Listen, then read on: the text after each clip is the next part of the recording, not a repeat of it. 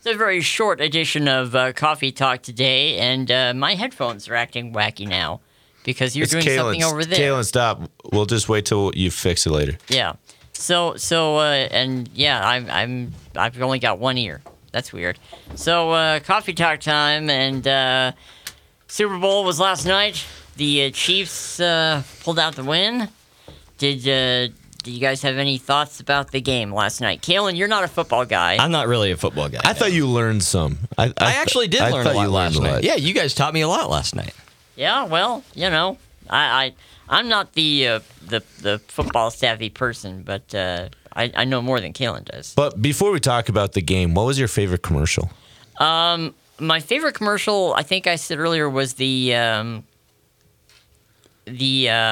State Farm Insurance one with Arnold Schwarzenegger. Oh yeah, that was pretty funny. I like the Michael Cera one. That was pretty funny. That was pretty. Sarah good V. Too. Yeah, that was pretty. That was good.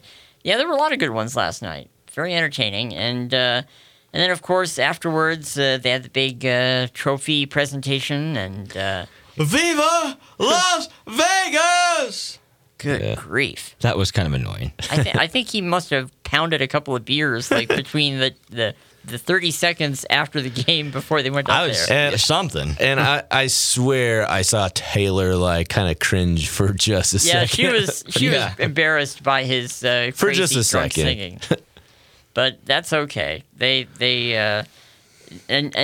was no wedding question popping. I or thought anything that like maybe he was going to propose to her, but he did not. No, they're taking it slow. I like that. But I do want to mention, I thought the game was good too. I mean, anytime you get an overtime game in the Super Bowl, it's only happened twice in 58 attempts or whatever it is, close to that. So it was a good game. I